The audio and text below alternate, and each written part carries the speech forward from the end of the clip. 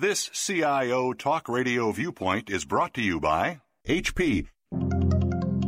Welcome to CIO Talk Radio Viewpoints. And here is your host, Sanjog Aul. Welcome, listeners. This is Sanjog Aul, your host, and the topic for today's conversation is cloud suitability and transformation. And I have with me George Surdu. George is the Executive Vice President and Chief Technology Officer for Comerica Bank. Hello, George. Thank you for joining us. Hi, thank you. It's good to be here. So the topic today focuses on an essential part of planning your application and infrastructure environment, and that's cloud suitability. It's something that requires a lot of forward thinking and brings up a lot of different standards and questions that need to be answered. So hopefully we can clear those up today.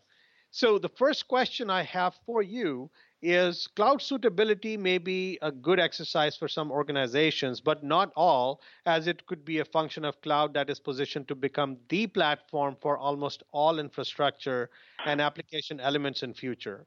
How do you determine that threshold at which cloud suitability should become a necessity? Well, let me first step back for a moment and talk about cloud computing, if I could.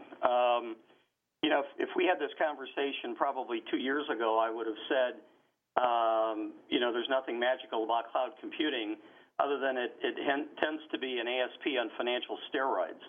But really, over the last 2 years, we've gotten much more serious at looking at it because the automation, the auto provisioning, the virtualization capabilities have finally come to life. So we're energized by it, but still pretty cautious. So to answer your question directly, we are looking initially at areas that really, I would call it our non-core kinds of capabilities, things that we don't have to worry about relative to privacy, confidentiality of customer data, those kinds of things.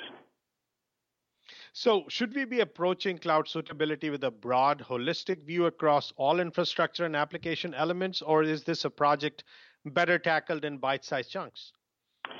Well, from our perspective, we're looking at it in pieces. We have a pretty robust set of applications that we deliver internally to our colleagues and externally to our customers. And as a result of that, there are some things that we feel may be suitable for the cloud and other things that, quite frankly, aren't. So could approaching it holistically make certain elements unmanageable and add risk that will haunt us later? Do you think that's what's going to happen, and that's why you have to do it in bite-sized chunks? Well, I'm not sure it'll come back to haunt us. But let me respond this way. I think, for us, it's all about the confidentiality and the security and the safety of our customer data and our company data.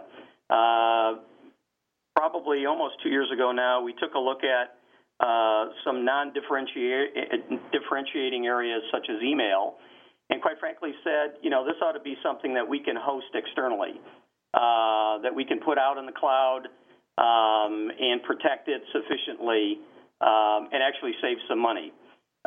So as we got deeper into it, what we realized was as we started adding things that really we require, things like encryption, archiving of emails, the price tag went up materially. And as a result, it really wasn't a good financial deal for us.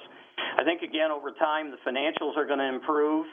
But again, we've got to be very, very careful in terms of what, at least from our point of view, what we're putting out in the cloud. So if we aren't careful, I guess it will come back at us and haunt us. But again, we're being very careful. And as a result, quite frankly, we're building out our own internal cloud. We really like the automation side of it. We like the auto provisioning piece of it.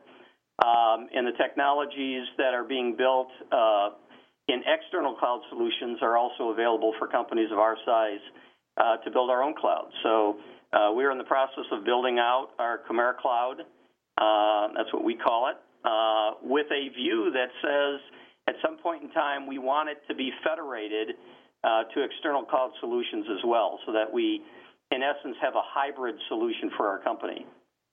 So our view, again, isn't everything is inside or everything is outside. We really think that at the end of the day, this technology is going to allow us to provide hybrid solutions that best service the bank. Do you think the suitability standards that we may end up using, like you've chosen one type of cloud model and other organizations may use differently, Mm-hmm. would you like to see those standards be different for different type of cloud models? Well, I think, quite frankly, you want them to be the same. I think OpenStack is finally coming to life. I think in a perfect world, we really want, and you really want to architect your solution around an OpenStack set of prerequisites. By doing so, again, you can more easily connect your internal solutions with external solutions and bring those solutions back in-house if you decide later that they really need to be in-house. So I think a standards OpenStack direction is really the way that we're going to go, and I think more and more we're going to see are going to be going in that same direction. Do you think sometimes there could be a clash between suitability standard that is being looked at from pure technology standpoint, but if you look at the business case or business drivers, there would be another set of standards or another architecture you might have chosen, which seems to be creating more value? Well, it's a good question. I think it's the classic, can I deliver something quicker and less costlier with a point solution versus thinking of it more as an enterprise capability. And I think over time we've found out, especially in our profession, that unique solutions are very troublesome. I think at the end of the day, simplification and standardization is fundamental in our business. It's a complex business in and of itself. And to the extent that I'm able to drive standard solutions, I really do keep the environment a whole lot simpler. And at the end of the day, that drives costs down and enables us to go faster.